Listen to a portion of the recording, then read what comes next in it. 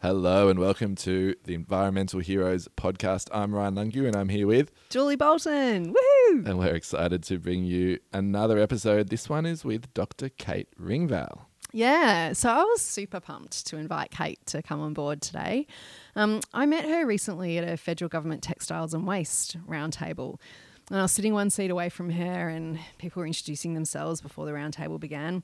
So we said a few things to each other about our backgrounds and chatting about the links and what we do. And it turns out that Kate is one of these amazingly, obviously intelligent people and has been able to me, seamlessly move from working in academia, working in government, working in business. She's covered it all. She's gone from different groups to focus on these issues of sustainability. And I think it's it's really fascinating to come across those people because I don't think we've got enough of them, Ryan. Like I feel we have people who get not stuck, but they kind of stay in their lane. So they stay in public service or they stay in academia or they stay in the business world. And, increasingly we know that we've got complex problems.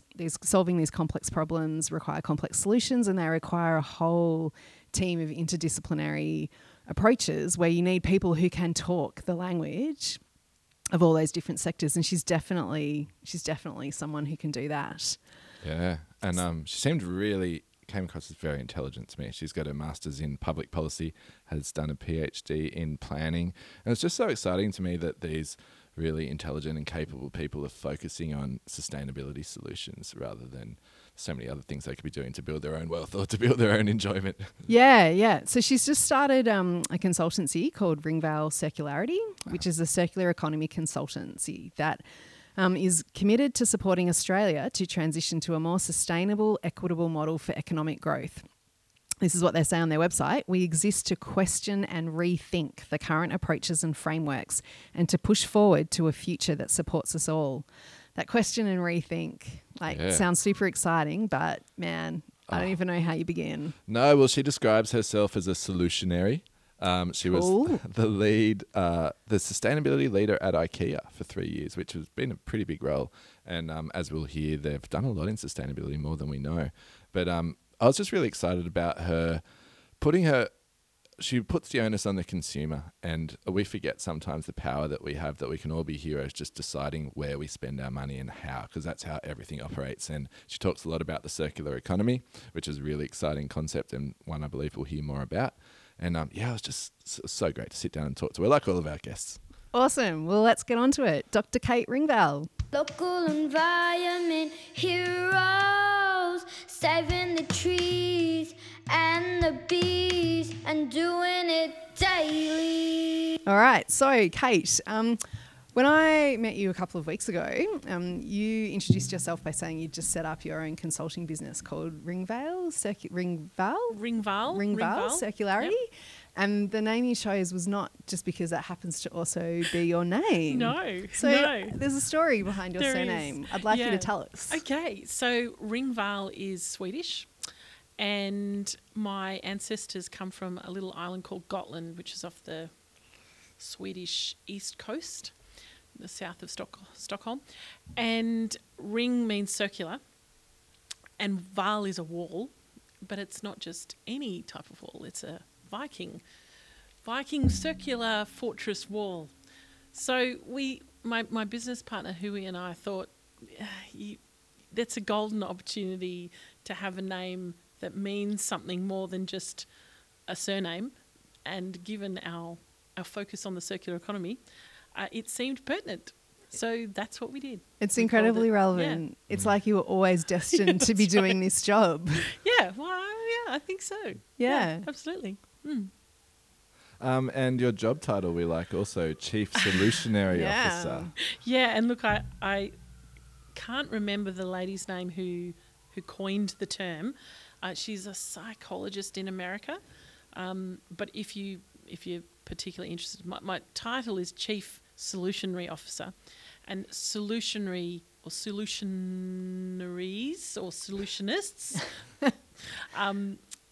This lady in America coined that term, and she basically said we need people more like solutionaries, and solutionaries are people who are looking for solutions for some of the most wicked problems in the world, and that their focus is people, planet, and everything.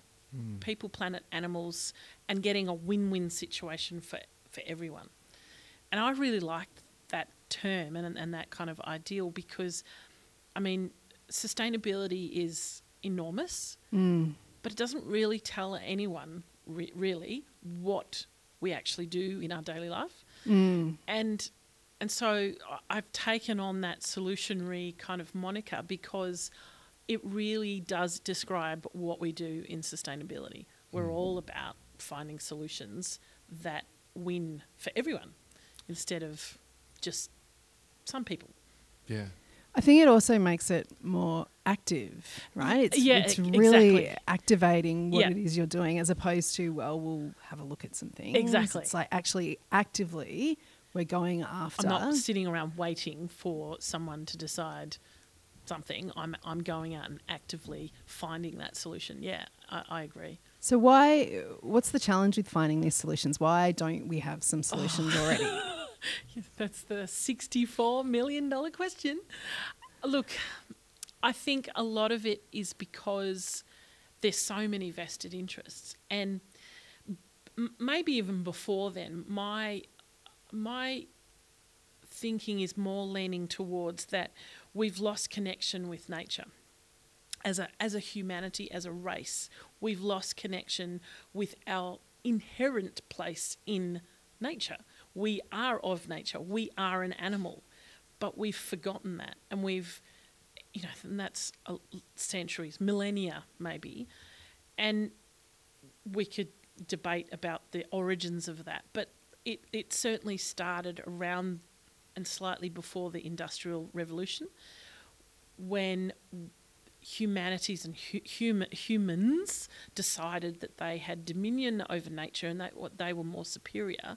And it was that decision really has led to all sorts of unintended consequences because of that decision. And it's meant that we have decided that we've had dominion over all of nature. We will get rid of nature because it's messy and it's in the way, and we'll build and develop and do all of these things without actually considering what are the consequences of that.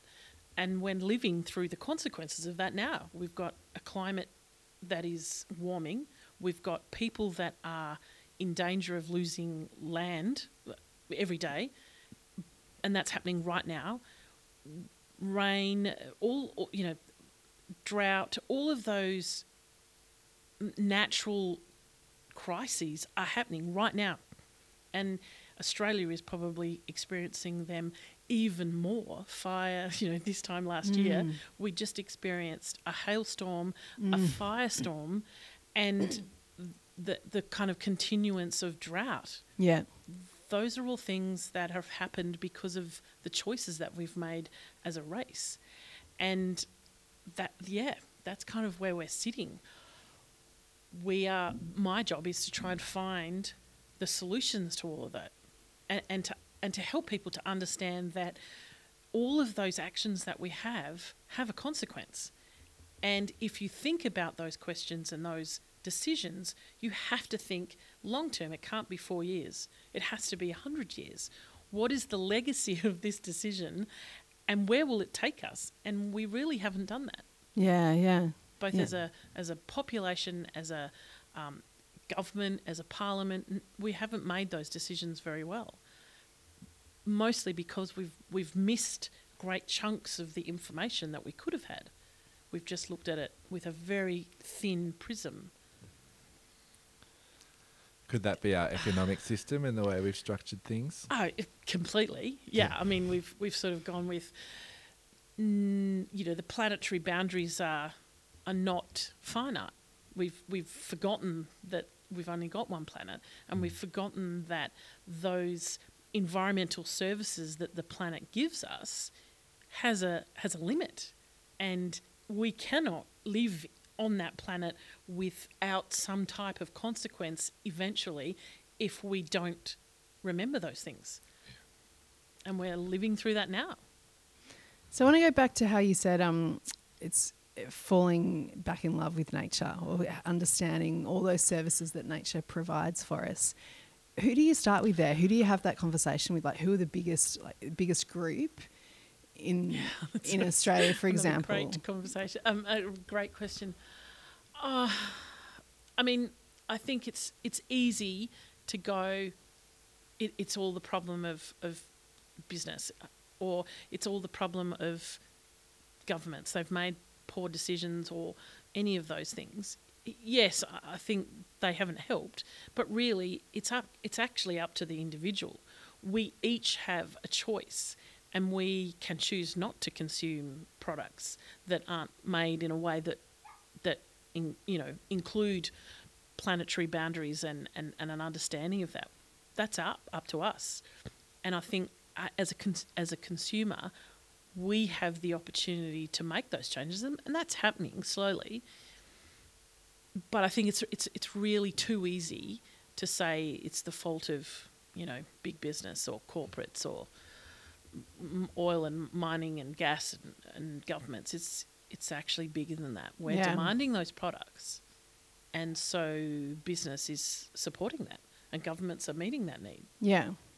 And do you think maybe we're demanding them because, again, we've forgotten? Yeah. We've totally forgotten where those products come from, or what the processes that have gone into making those products. We've absolutely. I think we've completely divorced ourselves from the process, right?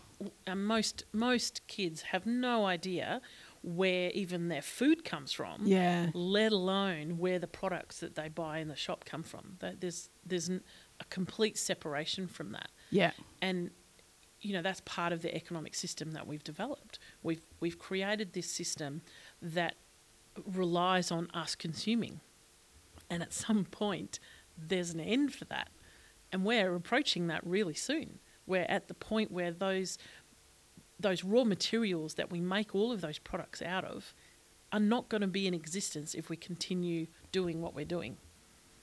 Yeah. So is circular the answer? I think so. Okay, so can you explain, just before we get into circularity, just maybe explain to the audience what does Kate mean by circularity? Yeah, so circularity for us is, and I'm speaking about me and my business partner Huia, for us circularity is about changing the way that we approach economics. So it's actually not a conversation around sustainability. It's a conversation around economics. And it's creating markets that do not lose value. So at the moment, the linear economy model, which is the take, make and dump it in the ground model that we're currently kind of stuck in, that has value that is being lost all along the value chain. And the circular economy model says that value that's being lost in that linear model, we can capture that and make sure that those materials or services or products or whatever it is can be retained in that cycle of production. So it's foremost a change in the way that we do our economics, fundamentally. It's a totally different approach to business. And I guess the good news story about the circular economy, for me at least, is that it enables businesses to create new markets, new business models, new sources of income with value that they have currently not valued properly, and it is being lost everywhere along the sort of value creation cycle. And that means more jobs, that means people have meaningful work, and maybe for the people that kind of don't know what they're doing, there's a whole vast range of opportunities of different things that they could be doing now. So surely everyone wants to take this up then. I would think so, but it's a slow burn, let's say. Look, I think the East Coast of Australia is doing really well. There's lots of action happening. Europe has been doing this for decades, and so we're the kind of the last to know about it. But I mean, for them, the European Union has really been driving that action, and it's been good, I think, because it's meant that the big corporates that are sitting in Europe or are headquartered in Europe are obliged to do those things to be part of the European Union, and a lot of that is being funneled and kind of channeled to Australia by default. So, IKEA, for instance, headquartered in Europe, and they are obliged to follow everything that's going on as far as the regulations in the European Union. And so it means that their kind of credentials and their sustainability action is so far ahead that, and they're doing that in Australia now too. And other companies are also doing exactly the same because they have to. Yeah, great. Is it possible for us to rebuild this circular economy within the structures of the linear economy of which we're operating now? I believe it's possible, yeah. But it does require, I guess, a type of dismantling of the structures that we currently have. Part of the problem with the linear economy model that's then been kind of with a layer of politics on top is that things like fossil fuels have been heavily subsidised. Yeah. Behaviours that we don't actually want, that lead to those unintended consequences, are being subsidised in a way that means it's a lot harder for far more beneficial economic models to come along and do business. So, we do need a dismantling of those kinds of structures, and that's hard. Yeah. But not impossible. Yeah. I mean, the European Union is proving that it's possible, Yep. but they're not perfect either, and they probably don't say that they're perfect. There's definitely still work to do, but at the kind of the baseline, we have to make the economic market a level playing field, and at the moment it's nowhere near that. But you think we can do it without anarchy?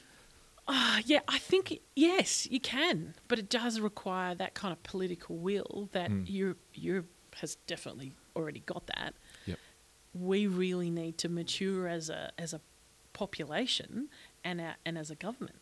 Yep. Our politicians need to grow up, stop the infighting, and actually do something that leaves a legacy that our grandchildren will be happy with. Because at the moment, we're not leaving much of a legacy at all. So at an individual business scale, when you're working with a business as a consultant, where do you start with them on trying to move them into a more circular approach? Yeah, it really depends on where they're at as far as sustainability. And everything starts really for us with sustainability, i.e., have they realised what their impact is as a business or as an organisation? Have they got some concept of that? If they haven't, it means, look, we can go in and change their business model to be more circular, sure. But they're always missing that sustainability piece, which is about having a sustainability policy and a strategy that drives them to whether it's net zero or, zero carbon or whatever it is. They can make those commitments, but they can't do it without going circular as well. Yeah. The two are inextricably linked. And so a business we've had clients come to us with a type of different style of manufacturing and helping them to adjust what they do so that it becomes more circular. But the problem with only dealing with that aspect is if they're not also making sure that they're only powered by renewable energy, or making sure that their waste, their loss of value is also stemmed further out in that business, then they're losing value. That material is being lost. Once it goes to landfill, that's it. But that's something that they could be also making products out of. But then they've not made any assessment of that. So it really requires a bigger assessment of can I just change that manufacturing process, let's say. Yeah. It has to be a wider conversation. So we would always try, and look, there's plenty of businesses that don't see the value in that. The biggest issue with that is there's no resilience. They will be gone in decades because they're not looking at this stuff. Because eventually there will be tariffs on companies and businesses that aren't net zero or circular or one of the other. Yeah, it's inevitable. Yeah. And so does the change then with these businesses, do you think it needs to be, or that shift in mindset, how important is it that the CEO or the COO, like the very top, get it? Or is it more it's someone sitting in the sustainability team that drives it? That's been my kind of ongoing conversation, I suppose. Look, it has to be both. It has to be top down and it has to be bottom up. You really can't do one without the other. If it's from the top, that's great. But if no one else is engaged, it's not going to go anywhere. Whereas if it's just from the bottom up and the management aren't engaged, the same will happen. They'll get lots of action, but it'll go nowhere. And when that person moves their job or leaves, it will disappear. And I think there are businesses now, big corporates are now recognising that and are putting in chief sustainability officers and sustainability teams because they recognise that it's important. And for businesses in that product and manufacturing area in particular, what they're realising is the raw materials that they make their products out of. Let's go back to the IKEA example. IKEA uses 1% of the world's cotton and 1% of the world's wood resources. So that's an enormous amount of materials that they use. And they recognised decades ago that unless they went circular for the whole business model and for everything that they do, unless they went zero waste, 100% circular and engaged actively in that sustainability model, they would not have the raw materials for their products in 20, 30 years. That's the bare reality. And you're saying they realised this decades ago? Absolutely. So you were the sustainability leader for 3 years. Yep. Was that IKEA Australia or IKEA worldwide? Just Australia. IKEA Australia? Just checking. Yeah. And you did some amazing things like led the circular economy, renewable energy, zero waste, mobility and accessibility topics, the integration and implementation of global sustainability goals. You liaised with governments and community. Provided advice and support across all of IKEA Australia to develop local sustainability actions. I just wanted to ask one or two questions. Firstly, my kids have made me ask this question. Right. Did you get free meatballs? Not free, but subsidised. Subsidised? Yeah, subsidised meals. Okay, and I'd like to know whether you preferred the vegetarian ones or the meat ones. Oh, that's a really good question. It's tough. Look, They've got tough questions for you. That is really tough. Can I go with both? Yeah, sure. Yeah, because I do like both. Yeah, and the jam? The jam is so good. So good. Yeah, so good. And my favourite jam is the cloud berries. They're like the orange. Oh, it's so good. Oh gosh. Okay. Yeah. Well, good to know. But how, given you said that IKEA, was at the forefront of this decades ago. So I guess, initially I was going to say, well, were you trying to turn around a big company? But you probably weren't so much turning it around as, I don't know, leading from within or providing some extra support and advice. What were some lessons that you've learnt from IKEA? A lot. I mean, they were definitely already there, both from a strategic level and bottom up. And there was a lot of action. What I discovered when I first started in IKEA in Australia was there was a lot of action coming from the bottom. So people were doing things, and there was, whether it's making sure that everyone had a keep cup and a water bottle for themselves. So there's, they've kind of reduced all of that single-use plastic. In the even waste was a massive issue in IKEA, and a lot of that is their culture. So every store would have up to 10 different bins for separating the waste streams at the back of the store, and the staff were all trained to understand and know which bin to put their items in, and that was totally cultural. That Swedish culture, but also Ingvar Kamprad, who started IKEA, really came. He started in the Depression, I think, the early kind of 40s, I think. And he started IKEA with this idea that you could do more with less. That was the whole kind of mentality and the vision. And so that is absolutely through all of the DNA of IKEA. So there wasn't a lot of else that I needed to do from that perspective. What they really needed was a bit more structure and a kind of a bit more professional, from a sustainability perspective. They needed just a little bit more professional structure so that they had that top-down approach as well, because everyone was, of course, in agreement that this was a really good thing, but it wasn't embedded really well. Yeah. And it really relied on people driving it rather than branches or areas, directorates driving it, which is what it should be.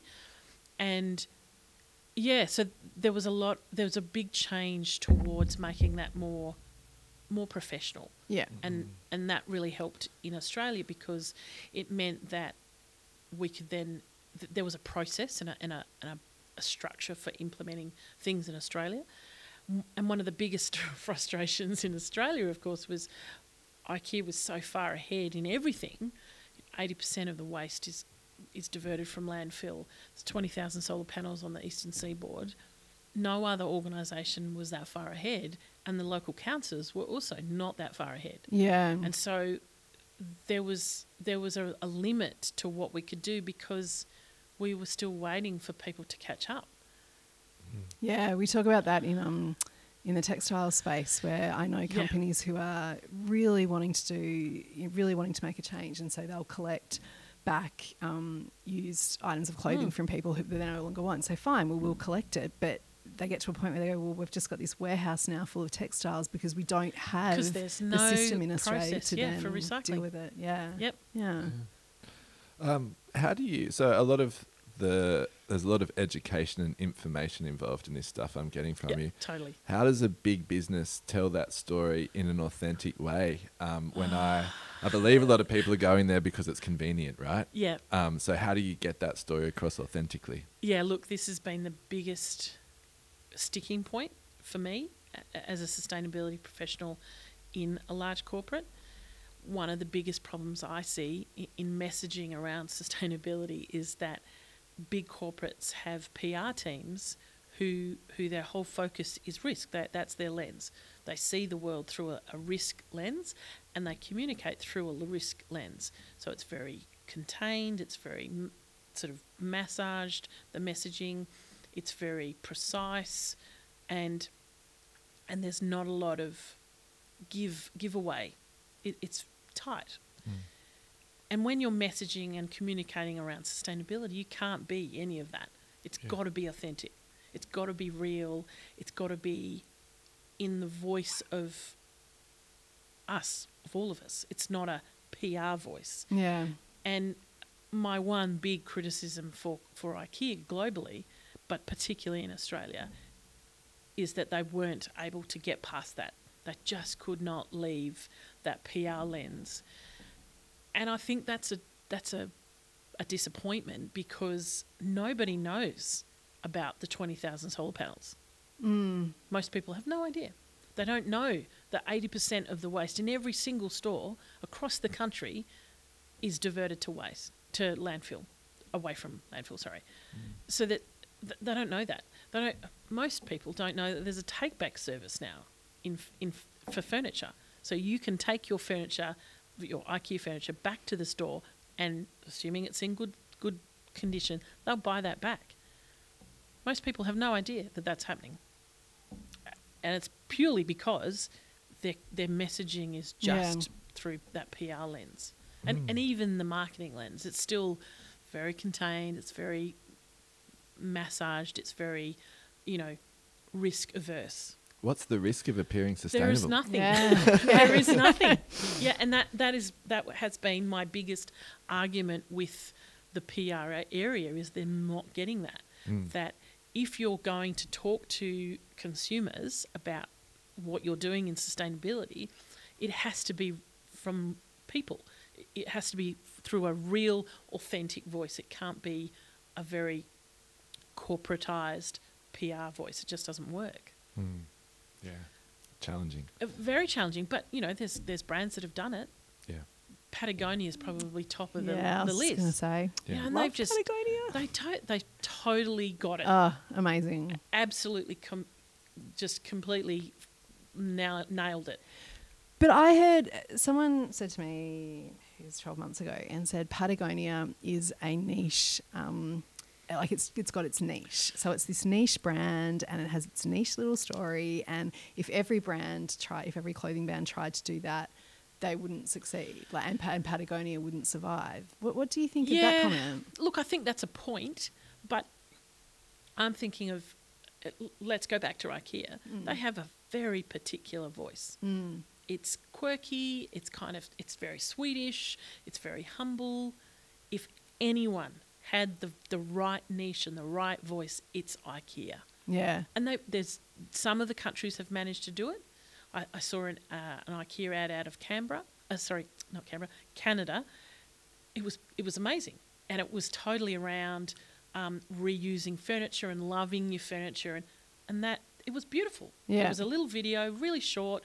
It was basically kind of advertising their take back service or sort of preempting that, and it was beautiful. It was, you know, kind of a furniture monster or something like that. So you could probably Google it, but it was great.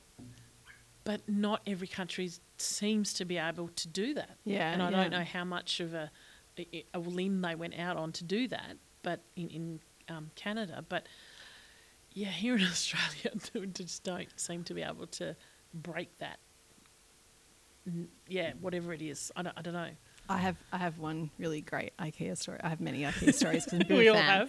have. But on this topic, it must be a couple of months ago, an IKEA desk, one of my kids' desks broke, and we couldn't work out how to fix it. And it's a particular part that only IKEA, like went to Bunnings, only IKEA would have this part.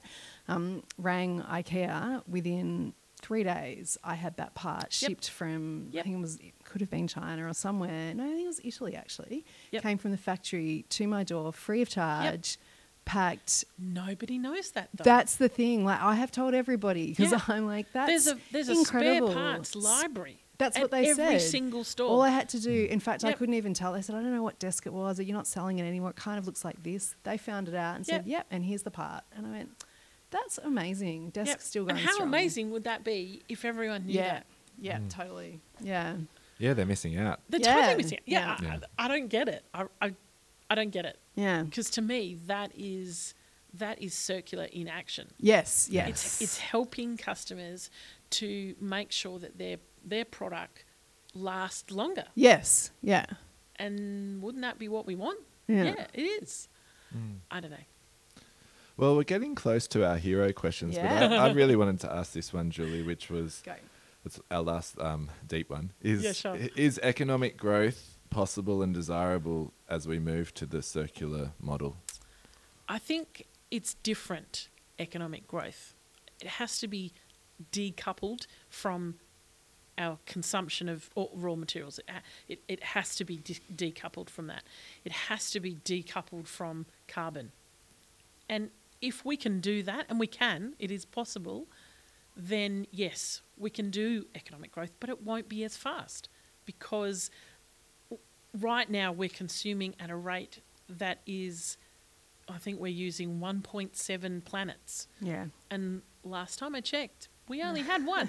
I don't know where that 0.7 is going to come from because it's not going to come from here. And I don't want to see us doing that to Mars or any other planet that we're exploring.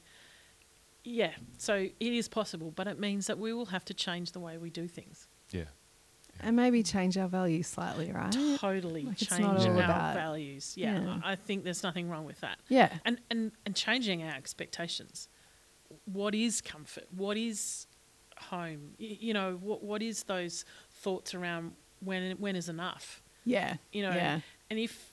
and you know, to me in this journey of working out what I want to do, it became really clear that people consume more and poorly when they're out of balance internally. You know, if you're shopping to make yourself feel better, then you're going to consume at a rate that is that's not sustainable. Yeah. And I think some of the population, that's kind of where we're sitting. Yeah. They're consuming for the wrong reasons. And so that means a conversation with yourself. Yeah. Are you a conscious consumer? I definitely try to be. I mean, Yeah. I have to be. Yeah. I've got to be. I've got to walk the walk and talk the talk. And look, it's not easy. Yeah. Because there's a lot of misinformation out there. But there's definitely a conversation around, do you actually need that item? Do you really need it? What are you going to do with it? And is it really going to help you to live a better life? If it's not going to help you, then why buy it? Yeah. I like that. Yeah, totally. So should we move on to our 5 hero questions? do it. Okay. Do you want me to start? Please do. All right. I'm going to start with the first question. Congratulations, Kate. You've just been elected the president of the world. Yeah. What is the one change that you try to implement first? Oh, this is such a good question. And I thought about it for a long time. Look, I think I would start with putting a price on carbon. Full stop, end of story. To me, that would create a market and a mechanism in the market to value carbon and give it the proper place in that. But also it gives recognition that there are externalities that have a price, they have a cost, they have a value, and we need to include those. Yeah, so that's where I would start. Where would I go next? Probably deleting all of the subsidies that are currently on fossil fuels or carbon intensive activities. So that's 2. How many? What's my list? You can keep going. Look, I mean, for Australia, I think we absolutely need to have a common goal. Yeah. One of the biggest frustrations, especially if you're in a business that works across the country, and now in my consultancy we're working across the country, but even working in IKEA, it was deeply frustrating to have one thing, one rule in one state, and a totally different one in another state. Well, let alone councils. Like if you go down Exactly. to, we have a rule on this side of the street, but it's different on the other side. It's different of the on street. the other side. I mean, that's crazy. that's absurd. Yeah, totally. And the amount of effort and the duplication of resources and effort is mind-boggling. Yeah. And it also makes it much more complex to do business or just live your life in those kinds of environments. If there's on this side of the road, it's something else, but on this side of the road, what? Yeah. How is that efficient? That's not efficient. That makes no sense whatsoever. And if we go and if we examine why is that like that, it's mostly because individuals in those places have decided that they think their place is different and that they want to hold on to that. And there's nothing wrong with being different. No problem at all. But if that means that we're duplicating effort and resources just because we want to, value that difference, we really have to question that. I think it's possible to have difference and be different, but share resources and share effort, certainly across local governments. And there's, the whole political kind of chaos around amalgamations and all of that sort of thing. But the real problem with that is it's not recognising that people aren't seeing the duplications. And if you're having to experience that, it's so frustrating. Yeah. And at a national level, it's just mind-boggling. The fact that we have a container deposit scheme different in every single state it's stupid. Yeah. Absolutely stupid. And we know why it's happened. There was no federal leadership on that. Why not? I don't know. So I don't want to say I'd get rid of federation, but it needs tweaking. Yeah. It needs serious tweaking. And particularly the way that we elect our governments, that also needs tweaking. The fact that one person in a different area has a bigger weighted vote. Hello? No, That's no. Lucky we installed you as the president of the world. Yeah, then. yeah. Yeah, let's do that. All right, well, let's look into the future a little bit. It's 2030. Yep. Describe the world you see around you. Where I would like us to be, I would like us to be in a place where waste is not a concept that we understand or have anymore. It's just not even. It's not even a name. It's not even a word That's that so we cool. remember. You know, our grandchildren don't have any concept of what waste is Yeah. because we've gone to a place where we've valued every single material that we have and all the products, and even if it's time or energy lost, we've valued all of those things. Because when we talk about value in a system, it's not just materials, it's energy is leaking as well. Yeah. We have an energy system that is deeply inefficient, deeply and fundamentally inefficient. But we really haven't done very little to change that because, you know, it's a big wicked problem. But a lot of that is around because in the 19th century, someone decided that having a centralised grid was a really good idea. Maybe it was back then, but now that is not the case. It is no longer that. And so we're kind of trying to adapt a 19th century energy grid for 21st and 22nd century business. Something that needs to give. Yeah, totally. Who are your environmental heroes? There's a few. Yeah. Our friend David obviously is number one. Yeah. Jean, I'm not even going to pronounce it very well, but Jean Jacques Cousteau. Yeah, Jacques Cousteau. Cousteau. My French is not very good. Yeah, amazing. Yeah, look, and again, he's also got a French name, and I'm not going to try and pronounce it, but the guy who started, or one of the guys that started Patagonia. Yes. Yvonne. Yeah. A Bouchard? No. It's very close. Something Yeah. like that. Total legend. Oh, amazing. And his book, everyone needs to read the book. Yeah, his book is amazing. Was it Surfing? Let my people go surfing. surf. I mean, even just the title. Ryan, is yeah, awesome. Ryan's a big Yeah. surfer, so that Yeah, is right up your alley. In Canberra. Not usually. Yeah, so definitely, yeah. Yeah, awesome. Him. And probably my first one was Rachel Carson, Yes, yes. the writer of The Silent Spring, yeah. Yeah, Something we should Scary. revisit. yeah, totally. Yeah. Yeah, and then Greta. Oh, What a legend. Yeah. Yeah, she gives me hope about the future, yeah, that there's all these young little activists coming up behind us. That's really good. That means I don't feel like I'm in this fight alone, which is really important Yeah. because I'm not. yeah, But it's you do forget that sometimes. Yeah. Yeah. What is your hot tip for our listeners to be more environmentally friendly and aware? Oh, that's another great question.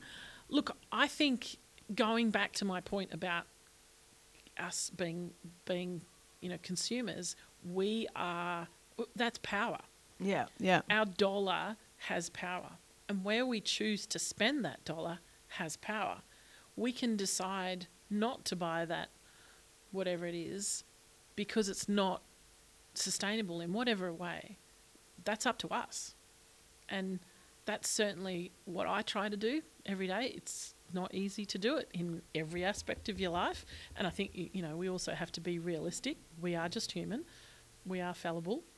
And we only have so much time. Yeah. And we're all pretty busy. And, working mother, I know what that's like. But I think my goal is always to try and do the best that I can in that area and shop as consciously as I can. And that's really all you can do.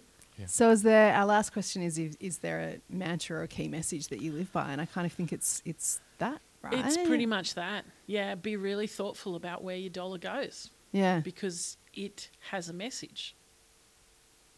Yeah. So that's Getting back to nature. getting back to nature and knowing what you're spending your money on and why you're spending it. Yep, pretty much. Yeah. Yeah. Awesome. It's been an absolute pleasure, Kate. Thank you Thank so much for you. joining us. Yeah, Thanks that's for been having me. great. It's been another rich conversation full Yeah. of interesting tips and tricks from an expert, a local Canberra hero. Yep. Local environment heroes, saving the trees and the bees and doing it daily.